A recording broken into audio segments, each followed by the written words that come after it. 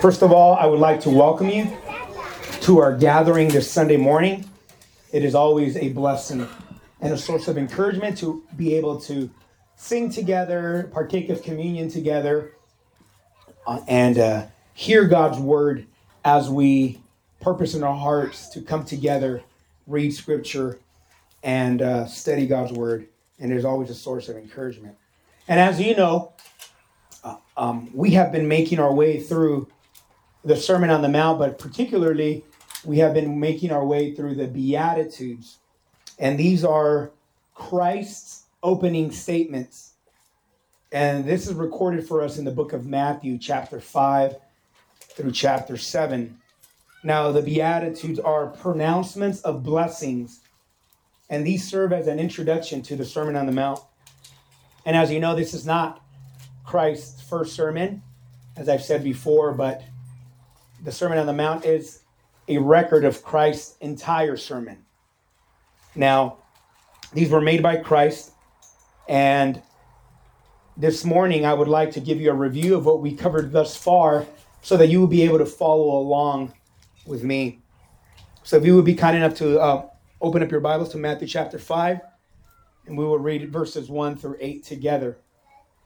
Matthew 5, we'll start in verse 1 and work our way down. I'll be reading out of the ESV. It should be in your notes as well, I believe. And it says as follows: seeing the crowds, he went up on the mountain, speaking of Christ. And when he sat down, his disciples came to him. And he opened his mouth and he taught them, saying, "Blessed are the poor in spirit, for theirs is the kingdom of heaven. Blessed are those who mourn, for they shall be comforted. Blessed are the meek, for they shall inherit the earth. Blessed are those who hunger and thirst for righteousness, for they shall be satisfied. Blessed are the merciful, for they shall receive mercy." And I'll stop there. So allow me to rephrase what Christ has told us in his official declaration. I'll paraphrase. Christ has told us that happy are the spiritual beggars. Happy are the spiritually indigent. Happy are the spiritually bankrupt. Now, I know you're asking yourself, if you haven't been with us, who are these people? Who are the indigent, spiritual indigent? Who are the spiritual beggars? Who are the spiritually bankrupt? Well, allow me to suggest to you that the spiritual beggar, the spiritual bankrupt person is the man or the woman who recognizes their total inability to save themselves. And it is precisely this person who is happy, for the kingdom of heaven belongs to them. And this is such good news. Are you with me this morning? This is good news. And allow me to tell you why this is good news. This is good news because the kingdom of heaven belongs to us. And this is not based on our own performance. It's not based on our own merits. That is good news. You see, we will never measure up. And Christ said, highly favored are those who mourn. Highly favored are those who have sorrow. Highly favored are those who are mourning. And the question we must ask is, what are they mourning over? Is it a sad person? They're happy just because they're sad? Or are they favored? Are they blessed just because they are constantly in sorrow? But if we look at the context of the Sermon on the Mount, we understand that these men and women are mourning over their personal sin against a thrice holy God. And I would suggest to you that it is only kingdom citizens. It is only those men and women that belong to Christ's kingdom who truly possess sorrow of the heart. Now, this sorrow of the heart looks like this. You see, the sorrow that the hypocrites possess is one that puts on a fake smile, or they disfigure their faces. In this same sermon, Christ addresses that.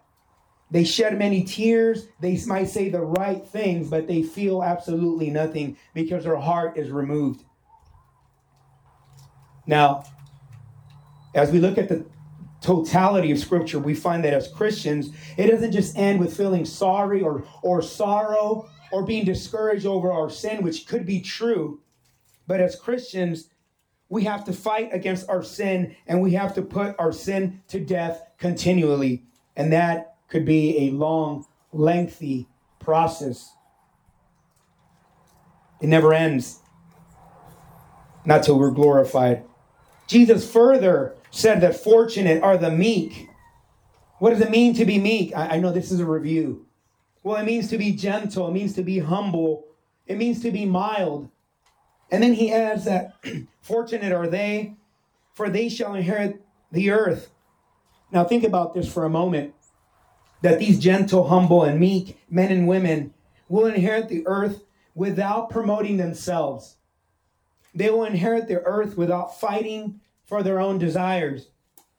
They will inherit the earth without fighting for their or making their demands known, without yielding swords or weapons of mass destructions, or riding in with military tanks or white horses or whatever you might think is worthy of riding in with glory and splendor. They will inherit the earth by being gentle, by being mild, by being humble. And that is contrary to the way that we think. Jesus further said that worthy of all envy are those who desire righteousness, those men and women who desire godliness, those men and women who long after holiness. They love the things that God loves, and they desire it like food and water. They desire it, and they have great necessity of righteousness. And we understand that Jesus said that it is they who will be satisfied because righteousness never disappoints. Saints, I'm here to remind you that it is only kingdom citizens who will desire righteousness, even when righteousness is unpopular, even when righteousness is out of fashion, when righteousness leads to persecution, when righteousness leads to suffering, vilification. Again, this is only true of kingdom citizens, and they understand, these men and women understand that righteousness will satisfy. And I know that from verses 3 to 6, as you have them before you, Christ is describing what a kingdom citizen looks like. He's giving us a profile. He's describing for us what they look like, their makeup. But now in verse 7, Christ kind of pivots a bit, and he starts describing for us what a Christian does. He describes the Christian duty, the Christian responsibility, the Christian behavior, which results of truly belonging to him. And what we learned the last time that we gathered together, going through the Sermon on the Mount, is that a Christian is merciful. I'll say that again. A Christian is merciful, and they are merciful because they themselves have been the recipients of mercy. Now, this morning, we're going to focus on the following beatitude. And it is contained in Matthew chapter 5, verse 8. And if you would read along with me, Matthew 5, verse 8 says the following: Blessed are the pure in heart, for they shall see God. Let's pray.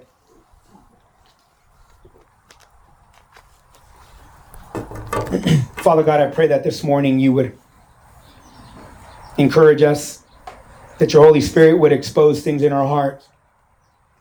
Pray that you would give us eyes to see and ears to hear. Give us humility, Father, to receive the imparted word with all humility. I pray, Father, that rather than come up with excuses to justify the way we are, that we would humbly bow the knee before your throne in desperate need of your help. This we pray in Christ Jesus' name. Amen. I'll read it again. Blessed are the pure in heart, for they shall see God. Now, I trust that a lot of us might remember this. Last year, give or take, at the heights of the pandemic, there was a shortage of many items. Do you remember? Yes, no, maybe so. There were some store shelves that were empty, and then many things were lacking. And I trust, the lack of certain things sent many Americans on a frenzy, myself included. Now, among some of these items that were in shortage, or there was a shortage of these items, one of them was antibacterial gel. Do you remember? Everywhere you looked, they were out. There was no hand sanitizers. Very difficult for you to find some. Now, I would say that suddenly, because of this new health threat, there now came a desire to maintain sterile hands. Sanitizer dispensers were mounted almost everywhere. And in many places, they still remain. Now, if you take it a step further, You know this to be true. Some establishment or services, they won't serve you. They won't seat you. They won't treat you unless your hands have been sanitized, your temperature has been checked, or you're donning a mask. Would you agree with me? This is pretty normal now. And I trust that as I speak of hand sanitizer, some of you might have some in your bags right now. No, there's nothing wrong with having a hand sanitizer or sanitizing gel in your bag, or following health guidelines, or doing whatever it takes to maintain clean hands. There's nothing wrong with that. But I want you to consider the following, that this is very similar to what we find in religious dogmas around the world. You see, false religions around the world act in the same way. They require a certain dress code. They prescribe a specific clothing. They might require a clothing change before you worship. They might even require you to wash your hands and your face or your feet before you enter a place of worship to be accepted. You see, false religion prescribes prayer postures, the bowing, the kneeling, possibly on certain items, carpets, mats, facing a particular direction at specified times, at dawn, early morning, midday, afternoon, evening, and night. You see, false religion, and now secularism, I would add, or the science, says that you must have clean hands to be accepted into society, to be welcome, to be part of the group. Now listen to what Jesus said. Blessed are the pure in heart, for they shall see God. So Jesus said that those who have a pure heart will be welcome. Those who have a pure heart will be in the presence of God, unhindered, unrestricted. And this is not based on an external cleanliness, but on internal purity. Now, I trust that as Jesus said or made the statement, this possibly shocked his immediate audience. For how could one possibly clean such a vital internal organ? How could these blue-collar men, these rugged, tough fishermen, farmers, shepherds, tradesmen, mothers, children, fathers, how could they remove the heart and cleanse it from within? What would one use to scrub the heart? What kind of solvent, what kind of salve, what kind of soap? Or maybe let me bring it down to our current vernacular. What essential oil would purify the heart? Let's read it again. Blessed are the pure in heart, for they shall see God. What did Christ mean by purity of heart? Well, let me give you some good news. And I should hear a sigh of relief after this. Christ did not mean sinless perfection. It's okay, you can sigh of relief. And we know this to be true because the Beatitudes begin with those that are bankrupt, those that are unable to save themselves, and it is followed by those that are mourning over their sin. So it cannot mean those that are achieve sinless perfection, and you and I are proof of that. We will never achieve sinless perfection. Can I hear an amen? You're in doubt. You never will. So what did he mean by purity of heart? You see, the Greek word in the text is the same as the English word. It means heart. But we need to understand that thus far, Christ is not speaking of externals, but he's speaking of internal realities. So therefore, when Jesus says heart, he's not referring to that vital organ that pumps blood. But he is describing, listen carefully, the place where your intentions, your purpose, your inner self, your innermost desires reside. Think about that for a moment. Where your intentions, where your purpose, your inner self, your innermost desires reside. That's what he's talking about. And with such statement, Christ, in a sense, is performing open heart surgery, if you will. And he's entering in a very deep and very dark place, the place where that really defines who we truly are. He's entering the place where our emotions live. That place that might be known to us, yet fully known to God. Amen. The heart is the emotions, and this is a Greek idea. Now, for the Jews, it's a little different. The Jewish mind, they rather than the heart, they focus all their attention or their feelings in their stomach.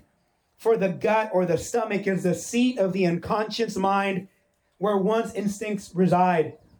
So the next time you read in the Old Testament the word heart, actually you might be reading the Hebrew word bowels, inward parts, stomach, and in some cases even the word liver. So as I was studying this, I did a little research on the effects of stress on the stomach. Some of these might be familiar to most of us. You know, when you're stressed, you might feel pain in your stomach, bloating, nausea, and other stomach discomforts. Vomiting may occur if stress is severe enough. And furthermore, stress may cause an unnecessary increase or decrease in appetite. And you know this to be true. When you're angry, you lose your appetite. Don't nod. But I know this is true. Right? When you're stressed, you might get that vomiting sensation. When you're mad, your stomach churns. And if you're anything like me, you're always hungry. Say amen to that. But the psalmist wrote in Psalm 40, verse 8, I delight to do your will, oh my God. Your law is within my heart. The Hebrew word is, your law is within my bowels, the depths of who I am. So for the Jews, it was a stomach. For the Greek, it was a heart. And we use a combination of both. You see, how many times have you said, I had a gut feeling about this? Or if you're sending a text, you send a little heart, I heart you. And with that, we're communicating that we have much appreciation or feelings or emotions towards someone else. And Jesus said, blessed are the pure in heart, for they shall see God. If you're following along in your outline, just take a look at it. Point number 1, purity of heart is purity of emotions. Purity of heart is purity of emotions. Again, that Greek word for purity might also be said to be clean, to be pure, maybe even purified by fire. In a Levitical sense, it means not forbidden or imparting no uncleanness, ritually clean. Ethically, it means free from corrupt desires, free from every falsehood. I like that one. Innocent, unstained, sincere. It could also mean pure in the eyes of God, acceptable in his sight. That's what that word means. So when Christ uses his word, he's explaining the reality that the heart, our emotions, our feelings, our innermost desires, our wants, our longings, our cravings need to be pure. They need to be clean. They need to be chaste. They need to be undefiled. Now, I would suggest to you, since the Beatitudes seem to be building on top of each other, that this is only possible for those who are mourning over their personal sin against a thrice holy God and they see his holiness. For when we see God and his holiness, we will realize that we have wicked hearts. Amen? That we have wicked desires, that we have selfish ambition, that we have impure feelings. And it is they that are mourning over their sin and complete poverty of spirit, that are extending a weak, feeble, dirty, trembling, stained, and you add this one, unsanitized, infected hand to the heavens, crying out for mercy. Does that describe who you are? Begging and pleading for a pure heart. It is only those who acknowledge having an impure heart who will further acknowledge their need of having or needing a pure heart. And this is true of kingdom citizens. Now, I know that many people around the world and many of us might be tempted to try to fix ourselves on our own. And this is when religion comes in. You see, religious systems will prescribe rules. They'll prescribe traditions. They'll prescribe works, penance, offerings, sacrifices, pilgrimages to be accepted, to make the person clean, to make the person pure, to make the person separate, so that you could earn your place into heaven or so that you could save yourself. But all religions will fail because salvation rests solely on the practitioner of the religion, on individual performance, on individual accomplishments, on your own merit, on your own productivity. And let me add to this, that this so-called cleansing that is provided by religion is only on the surface. Would you agree with me? It's only on the surface, on the outside. For it is only able to clean the outer, only able to modify the outer. Let me give you an example that I think might help you understand this a little bit better. My beloved bride frequently tasks my girls with cleaning the house. And I love it, watching my girls clean the house. One less thing that I have to do. I'm selfish. Now, she's been diligent in tasking them and teaching them and training them what it means to clean the kitchen. But for you and I, us mortals, average, simple people, cleaning the kitchen is just cleaning the kitchen. But not for my daughters. They know the true definition of what it means to clean the kitchen.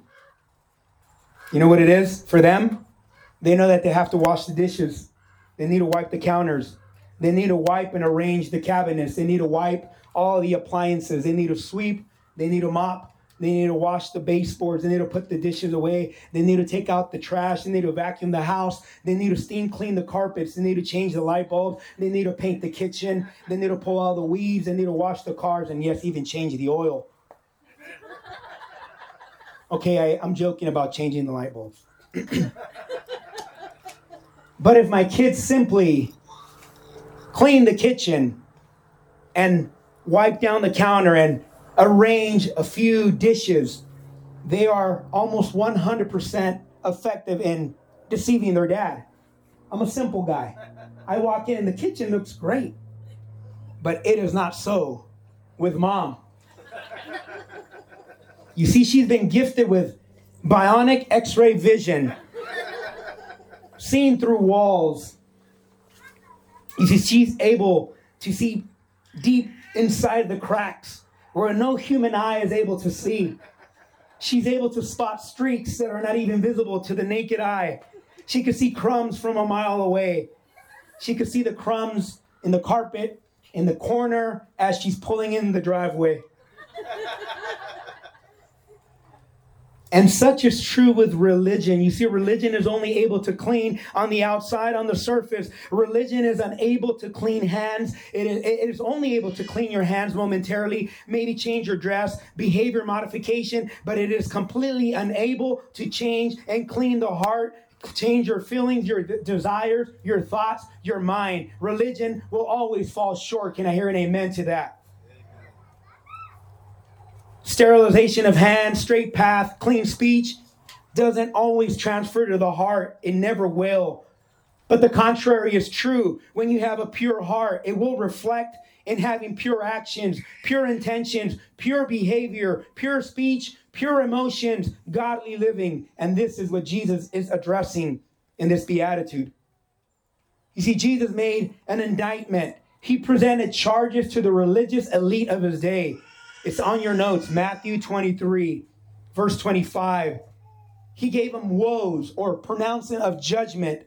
Woe to you, scribes and Pharisees, hypocrites, for you clean the outside of the cup and the plate, but inside they are full of greed and self-indulgence. You blind Pharisees, first clean the inside of the cup and the plate, that the outside also may be clean. Woe to you, scribes and Pharisees, hypocrites, for you are like whitewashed tombs, which outwardly appear beautiful, but within are full of dead people's bones and all uncleanness. So you also outwardly appear righteous to others, but within you are full of hypocrisy and lawlessness. You see, this problem has always been around. Man has always been on a quest to clean the outer. And currently, on a social level, I have to add this, that many are on a quest to try to sanitize or clean the ugliness of our history. You heard about it, I'm sure. They seek to omit any evidences of evil in our past history. They desire to revise history, to not offend anyone. Now, I would have to say that sadly, this is even bleeding into the church. For there are many who are tempted not to offend anyone with scriptural truth. There are many who find offense in the gospel and believe it's too rigid, too old school, that it needs to be revised.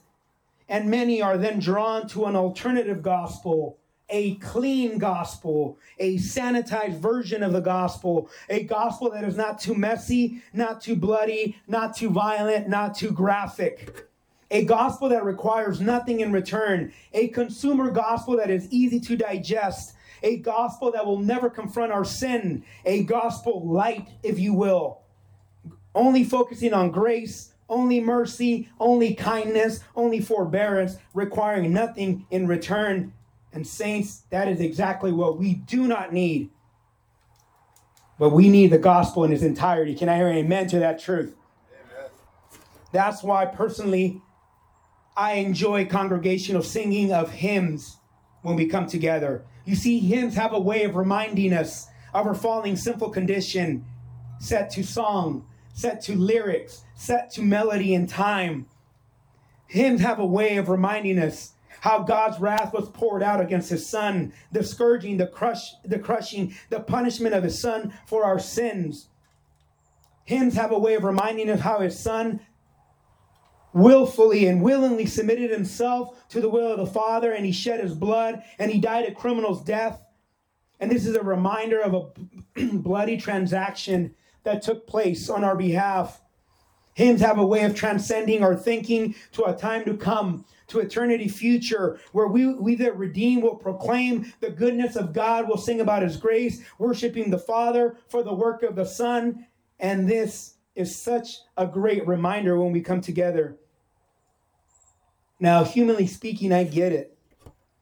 Who wants to talk about blood, death, sacrifice, punishment, wrath? I get it. It's not glamorous. It's uncomfortable. It's not attractive. It's bloody. It's violent. It's messy. If it were up to us, we would only want to focus, like I said earlier, his love and his grace. But for us who believe, for us kingdom citizens, we know that it is only that bloody yet accurate description of the gospel that in return will produce clean and pure hearts. You see, saints, God hates sins to such a degree that he crushed his own son. I'll say that again. God hates sin to such a degree that he crushed his precious son. And that is why Paul reminded the Corinthian assembly, who were enamored, who loved the oratory, the wisdom, the polished public speaking, debate, and argument. And he wrote to them in 1 Corinthians chapter 2, and when I came to you, brothers, did not come proclaiming to you the testimony of God with lofty speech or wisdom. For I decided to know nothing among you except Jesus Christ and him crucified. And he also told the Colossians that we were reconciled to Christ and to God by the blood of his cross. So now as I say that, if pure hearts is having pure emotions, I know you're sitting there asking, well, that's almost impossible. Will I ever have an opportunity to be mad or be angry? Can I ever hate? What do you say to this, Danny? Well, the answer is found for us in Ephesians chapter 4, verse 26, if you want to write this down, where Paul acknowledges that we as sinful and men and women, we will be angry at times, but even that emotion of anger, that feeling of anger has to be viewed through the biblical lens. And Paul writes in Ephesians 4:26, be angry and don't sin. Don't let the sun go down on your anger. So is there room for indignation? The answer is yes, if it's godly. However, we all need to assess through a biblical lens. But keep in mind that Jesus said, blessed are the pure in heart, for they shall see God. If you're still following along with me, point number 2, purity of heart is having an undivided heart. Purity of heart is having an undivided heart. I want you to consider the following, that Jesus did not say, blessed are those that have pure theology, pure doctrine, or even pure worship, which are all great things to have. But he said, blessed are those who have a pure, or blessed are those who have an undivided heart. Saints, the reality of you and I is this, that we are prone to compartmentalize our hearts. We are so prone to create secret vaults, to have hidden pockets within, to have secret places where we hide our most valued and cherished possessions. Area in our hearts that we keep out of others' reach. A safe, if you will. And we are the only ones that know the combination of that safe. We're all prone to have that in our hearts. But this morning, Christ is exposing that area. As most of you guys know, my wife and I, prior to COVID, we would like to travel outside of the country. Found much joy just traveling, going different places. And one of the things that my bride saw that I needed was, because I would frequently walk with my phone, keys, wallets in my hand, and she says, you need a fanny pack. But I told her I will never do such a thing. Amen. So she bought me a money belt. Well, allow me to explain. There is a difference. It's slim. You can't carry a lot of things in there. And it goes inside your pants. And I found much success with this traveling, not fanny pack, but money belt. There's a difference. And in such money belt, I could put my passport, her passport, a credit card, some cash, and it goes undetected. And now I found much success where I was able to walk down busy streets with free hands, not a care in the world that a pickpocketer is going to come and take my valued possessions because they are safe. It's not a fanny pack. It is a money belt, and it is safe. I could wear shorts, t-shirt, tank top, and it goes undetected. It really does go undetected. It really does. Now, sadly, just like that money belt, the same is true with a divided heart. Now, I say this with much care, love, and humility. There's sadly many who have a divided heart. And there might be many in this room, out here right now underneath this tent, who have a divided heart. They have a divided heart where they conceal and are currently concealing their sin. Concealing, hiding secret lifestyles, sinful desires, impure emotions, hiding their pride, their arrogance, sinful expectations of others, personal idols. So I would encourage you this morning, allow Christ's statements, blessed are the pure in heart, to be the catalyst that you use to examine your very own heart. You see, it is in that secret pocket in our heart, that secret vault, that divided chamber, where some of us might store memories of our past lawlessness and rejoice on who we once were. It is in those secret areas in our heart where we allow our thoughts to run free and run wild, where we relive lawlessness of who we were, secretly finding pleasure in the sin that we were engaged in. It is in this dim lit, restricted area in the heart where wicked desires, anger, bitterness, frustration fester and build up. It is in this secret divided heart, secret vault, where we allow roots of bitterness to take form, to remain. And take it a step further. It is in those areas where the married dreams of being single again, possibly contemplating a divorce, infidelity, immorality, and the singles in that secret vault, lusting over other people, craving and desiring other things. Saints, allow me to tell you with much humility, it is in this compartment where those secret desires are just brewing and waiting and waging war against who we are. against ourselves.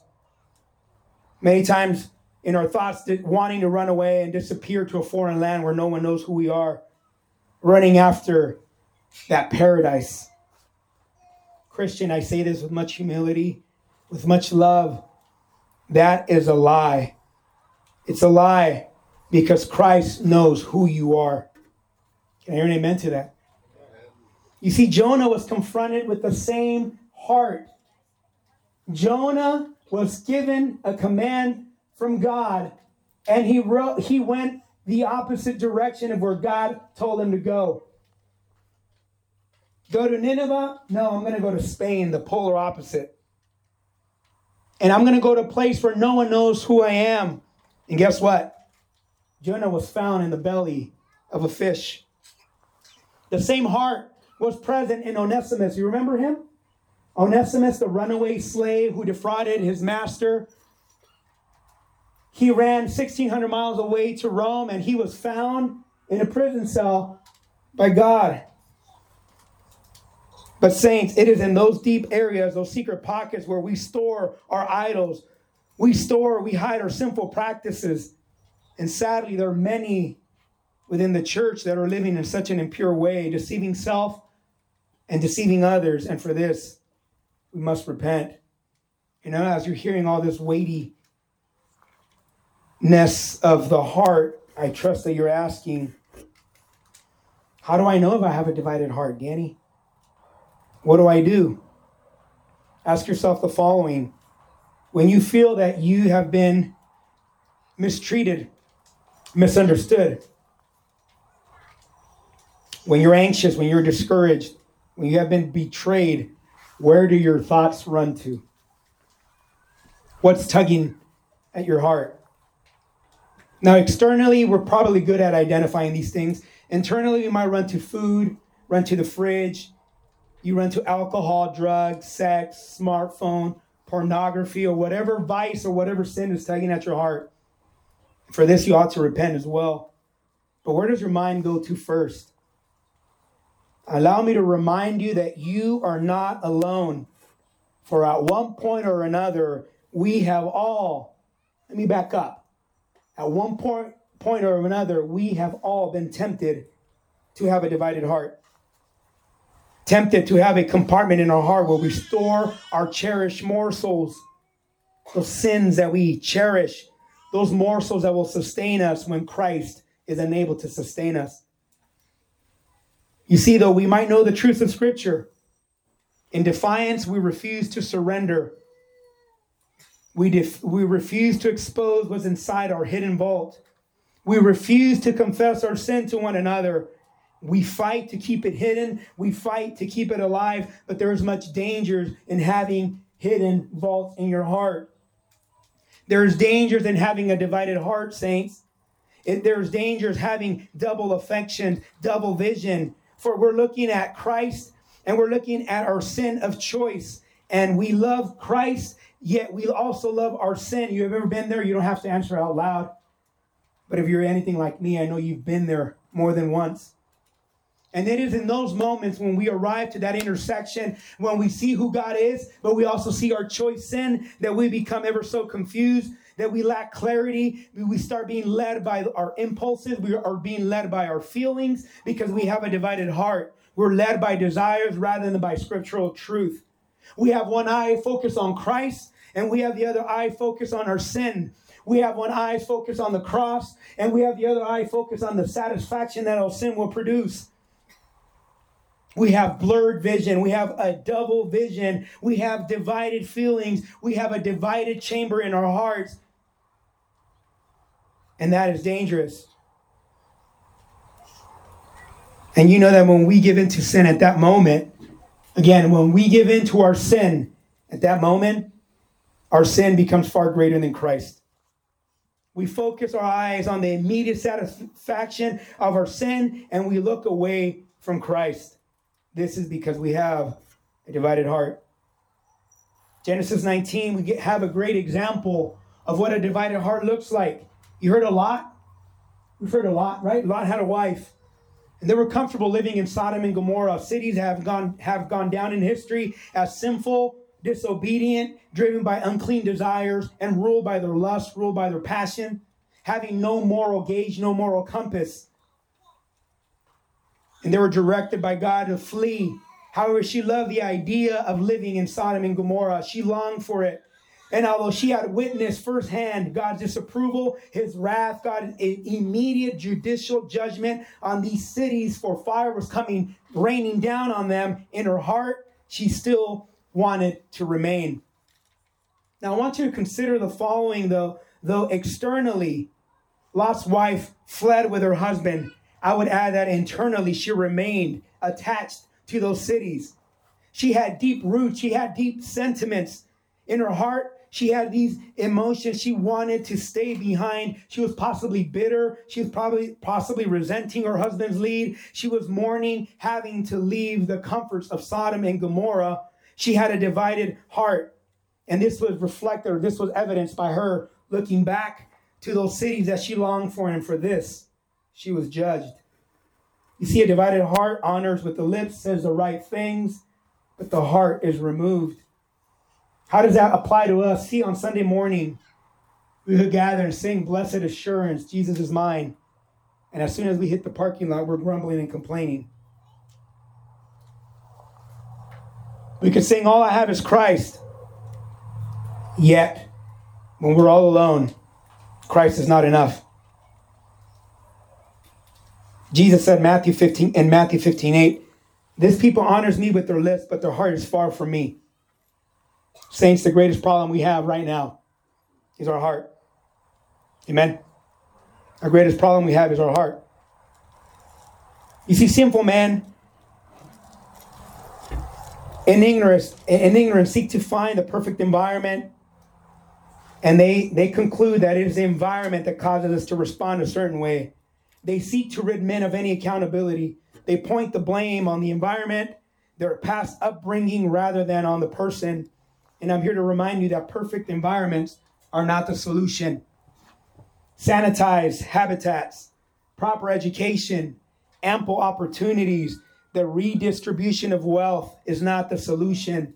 Furthermore, more laws, more policies, more decrees, more executive orders. Furthermore, more religious rites, religious traditions, religious ceremonies will not fix the human heart. And I'll even add this: having everything you want, everything you desire, will not fix the human heart. It won't. It will not. You see, Adam and Eve lived in paradise. Have you thought about that for a moment? They had wealth beyond measure. They had provision in excess. They had no struggle to find food, for there was abundance of food in this garden. They had no need for clothing, for Scripture teaches that they were naked and unashamed. They had no neighbors to deal with. Imagine that. They had no struggle with work, because remember, Adam was working before the fall, and the land was producing, it was yielding fruit. They didn't struggle with a boss. They didn't struggle with co-workers, for there was no sin. Think about this, saints. They never had to experience Southern California traffic. They had no oppressive government to submit to, for they were under God's rule. They had no oppressive laws because God governed them lovingly. They had no rich to oppress them. They had no crime-ridden areas. They were in perfection, yet they fell. You see, at that moment, when they were confronted with the temptation of obeying God or pursuing knowledge, at that moment in their hearts, in that secret pocket in their heart, God was not enough. In that secret compartment, they bowed the knee to the altar of the knowledge of good and evil, and they conceded. See, knowledge of good and evil looked far greater than God's goodness. They had double vision. They had a divided heart. The problem was their heart, and so it is with you and I. Jesus reminds us in Matthew 15:19, for out of the heart come evil thoughts, murder, adultery, sexual immorality, theft, false witness, slander. I'm going to say this with scriptural authority. Your current circumstances are not the problem. Can I hear an amen? Amen. Your current circumstances are not the problem. Let me clarify. It's not your husband. It's not your wife. Kids, it's not your parents. Parents, it's not your children. Let me add to this list. It's not your president. It's not your governor. Okay, maybe it is. No, it's not your governor. It's not the mayor. It's not the police. It's not your boss. It's not your coworker. It's not your neighbor. It's our heart. That is why Moses charged the nation of Israel. Deuteronomy 6, hear, O Israel, the Lord our God, the Lord is one. You shall love the Lord your God with all your heart, with all your soul, with all your might. And if you're joining us midweek, James teaches us that there's a lot of instability with a double-minded man. He's unstable in all his ways. And Jesus taught in Matthew 6 in the Sermon on the Mount that no one can serve two masters, for either he will hate the one and love the other. He will be devoted to one and despise the other. You cannot serve God and money. You cannot serve God and whatever your sin of choice may be. And I know you're asking questions this morning. How can I tell, Danny, if I have a divided heart? Let me help you out. When you're constantly seeking your own, you might have a divided heart. When you're demanding your own, when you're seeking your own recognition, when you're seeking your own glory, when you're seeking your own praise, when you're seeking your own pleasure, your own comforts, it is then at that moment that we desperately need him to intervene. We need to cry out for him to give us a new heart, to give us from a heart of stone to a heart of flesh, to a heart that doesn't feel anything, to a heart that is tender, from a heart that is dead to a heart that has been given life, from a heart that is divided, that has secret compartments, to a heart that has unity, oneness, and singularity. And that is why the psalmist wrote in Psalm 86, verse 11, I love this. Teach me your ways, O Lord, that I may walk in your truth. Unite my heart to fear your name. Our heart's divided. Our heart needs to be united in who God is. Blessed are the pure in heart, for they shall see God. Point number 3. A pure heart is required to see God. A pure heart is required to see God. Saints, there's no way around it. Purity and singularity and oneness of heart, undivided devotion and commitment to God is required to see him. Look at that verse again. Blessed are the pure in heart, for they shall see God. God will become visible. God will become visible. But allow me to add this. As we're looking at this beatitude, I would say that when we are clear with who God is, when we live life with the clarity, with clarity in the gospel, God becomes visible everywhere. Amen? Would you agree with me or no? Yes. When we have clarity on who God is evident. He's visible everywhere. We see him in our personal lives. We see the evidences of his grace in our marriage, in our parenting, in our church family. We see him in Menifee. Yes, we even see him in Menifee. We see him in the U.S. We see him abroad. And when trials come, because they will come, when we have clarity on who God is, we rejoice, for he's purposing these trials for our good. But on the contrary, when our heart is divided, when we lack clarity of who God is, when we lack clarity in his word, when we lack clarity of the gospel, we revert and we focus on anything other than God. And this is dangerous, because then at that moment we start to deny God's working in our personal lives, God working in our marriage, God working in our kids, in our parenting, God working in the church, God working in Menifee, the Lord working in our lives. And when trials come, rather than rejoicing, we complain, we pout, we grumble, we stomp our feet. We feel that we have been wronged by God. Yet God The God-man, Jesus Christ, said the following: "Blessed are the pure in heart, for they shall see God." Now, though we might see God here and now, when we have clarity in Scripture, clarity in the gospel, clarity in who God is, this beatitude is talking of a time to come.